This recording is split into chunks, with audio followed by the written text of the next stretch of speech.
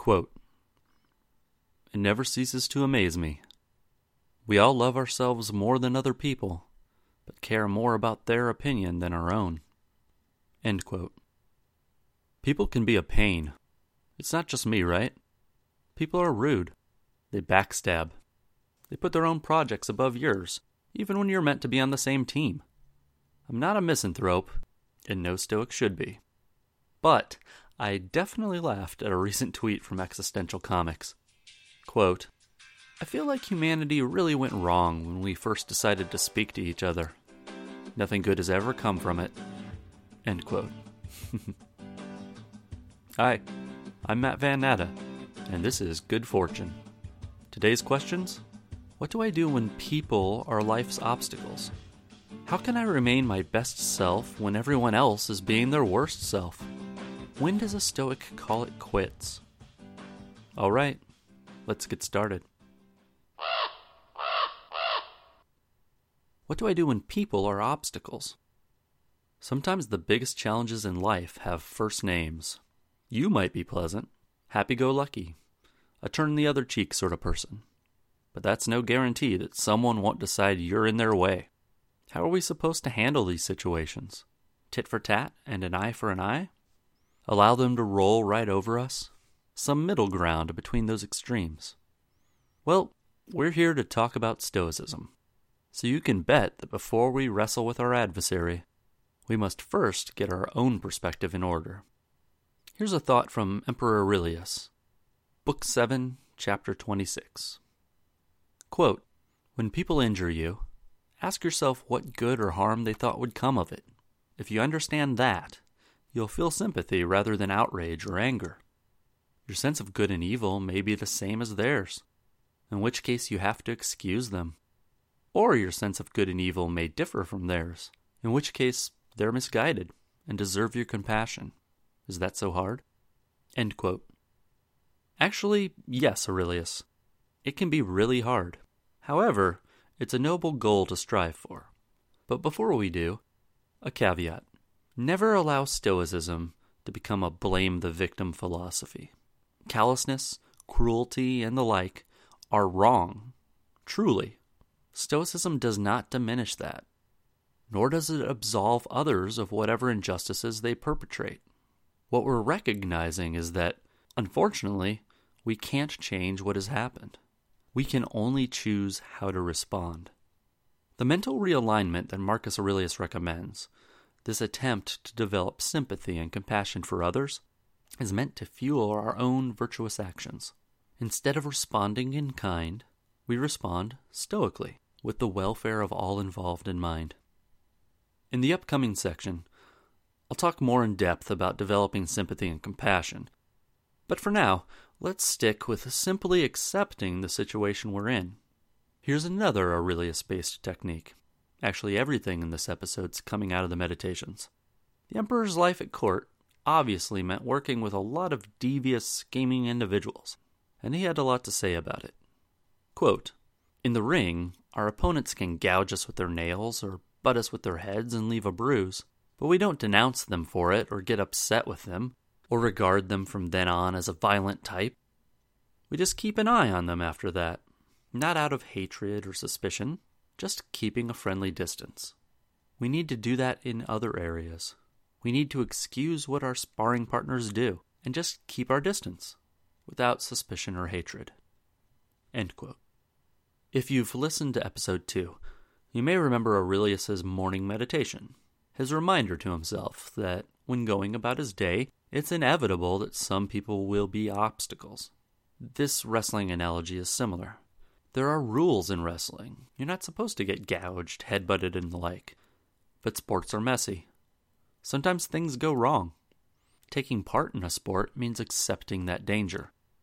We should approach life the same way. Sometimes we're scratched up by others because we're in the wrong place at the wrong time. Our coworker might be a jerk just because she needs to get her blood sugar up. Who knows? At times, it's best to not take it personal. Still, we keep an eye on them and a friendly distance. The benefit of the doubt doesn't mean we have to keep ourselves in a precarious situation. Now, I've been assuming that we're in the right in all these situations. One more line from the Meditations before we move on. From Book 10, Chapter 37. Quote, learn to ask of all actions, why are they doing that? Starting with your own. End quote. How can I remain my best self when everyone else is being their worst self? Now it's time to work on our ability to feel sympathy and compassion for our adversaries. We begin by asking of every action a person does, why are they doing that? The key is to not answer the question with, because they're a jerk, or because they're evil. In Stoic thought, all people are always looking to do good, as they understand it, because they want the best for themselves. So we can also ask, what good did they think would come from this? If I'm in customer service, and a customer I've never met before decides to berate me about store policy, why? What does she think the outcome is going to be? Does she believe yelling is the simplest way to get to speak to a manager? Does she think it gives her greater power in the situation? Is her anger just covering the frustration and disappointment of a horrible day?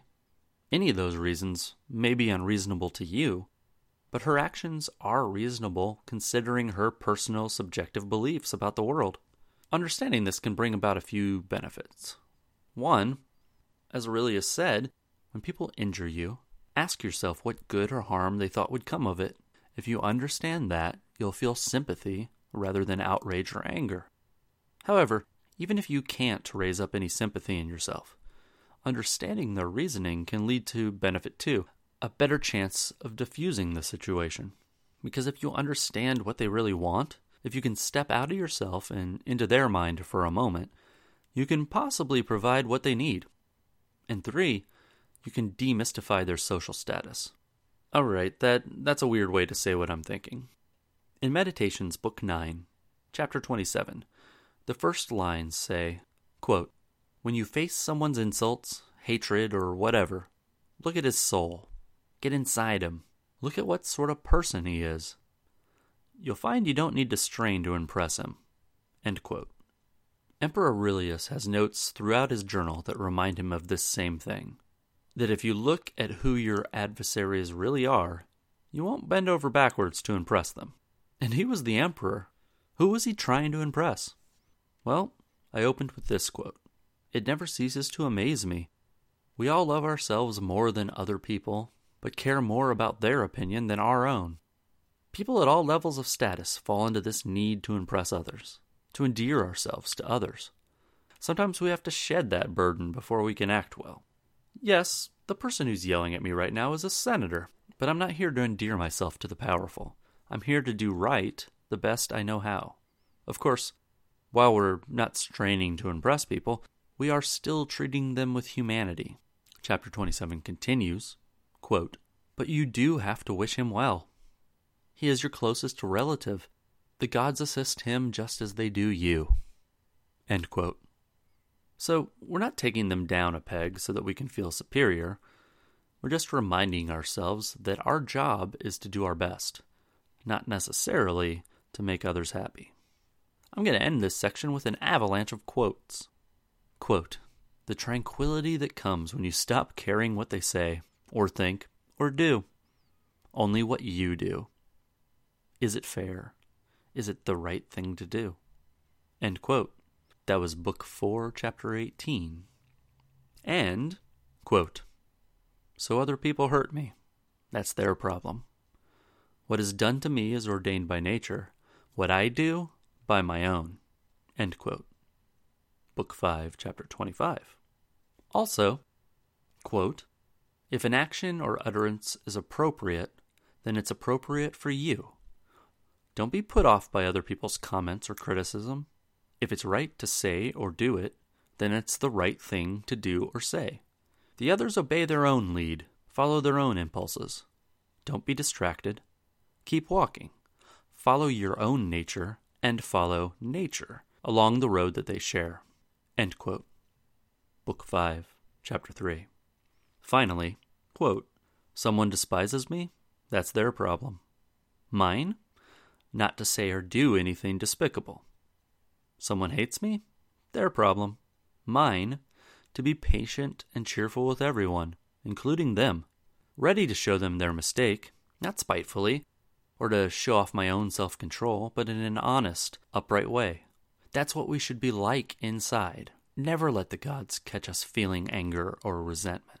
As long as you do what's proper to your nature and accept what the world's nature has in store, as long as you work for others' good by any and all means, what is there that can harm you? End quote. Book 11, Chapter 13. When does a Stoic call it quits? Here's Meditations, Book 6, Chapter 50. Quote, do your best to convince them, but act on your own if justice requires it. If met with force, fall back on acceptance and peaceability. Use the setback to practice other virtues. Remember that our efforts are subject to circumstances. You weren't aiming to do the impossible. Aiming to do what then? To try. And you succeeded. What you set out to do is accomplished. End quote. I feel there's a lot to unpack here. But to understand Aurelius' position, we need to talk about the Stoic reserve clause. I will get this podcast out on time, God willing. You've heard people say God willing before, right? Maybe you say it. To some people, it has meaning. To others, it may just be a cultural habit, like saying bless you after a person sneezes. For the ancient Stoics, God willing, or more specifically, Zeus willing, was an important philosophical exercise. Oh, and for anyone who may not want to invoke God or Zeus, here are two other possibilities to express a similar sentiment. Fate permitting, I will get this podcast out on time. Or, more simply, I will get this podcast out on time if nothing prevents me. Okay, we've talked before about what is in our control. The reserve clause is a means of applying the control, not in our control dichotomy to our plans in life. Donald Robertson, in his book, The Philosophy of Cognitive Behavioral Therapy, says that, quote, the Stoic makes a point of qualifying the expression of every intention by introducing a distinction between his will and external factors beyond his control. The sage therefore holds two complementary propositions in mind simultaneously. 1. I will do my very best to succeed. 2. While simultaneously accepting that the ultimate outcome is beyond my direct control. End quote. Let's think about archery. The original Stoics often did. An archer can choose equipment, draw back properly, aim well, and release. But the moment that arrow is off the bowstring, the archer has no control. A gust of wind could mean missing the target. A stronger wind could mean the target falls over. The archer does their best to maximize the chance that the arrow hits the target, but they can't control the outcome. And similarly, Aurelius asks himself to, quote, remember that our efforts are subject to circumstances. You weren't aiming to do the impossible. Aiming to do what then? To try. And you succeeded. What you set out to do is accomplished. End quote. Stoics take the best action we can with the information we have. Sometimes we don't hit the mark. Our best case scenario doesn't materialize. No matter, we'll keep doing good in the situation that is at hand. We use the setback to practice other virtues. So when does a Stoic call it quits? In one sense, never. We live our lives aiming to take virtuous actions, and we never run out of opportunities to do this. If we think and act well, we are always succeeding. But when do we end a project in life, decide a particular outcome isn't going to happen, and move on? Well, if the only way to make something happen would require us to be unjust, foolish, cowardly, or greedy, we should abandon that project. Otherwise, feel free to keep going until wisdom tells you it's time to do something new. We're all fortunate to have an infinite quiver of arrows with which we can attempt to hit the mark. Thank you for listening to Episode 7 of Good Fortune. I hope the topics of each episode have been interesting, useful, and clearly presented. Thank you all for the feedback I've received on Twitter, Facebook, G+, and Reddit. Speaking of topics, If you have ideas of things I could cover, Stoic concepts, life events, whatever, please let me know. Leave a comment, send a tweet, or an owl from Hogwarts. I've thought through episode 10, but after that it's up to the muses whether or not more ideas come my way without your assistance. As always, visit imoderatestoic.com for this podcast and my writings.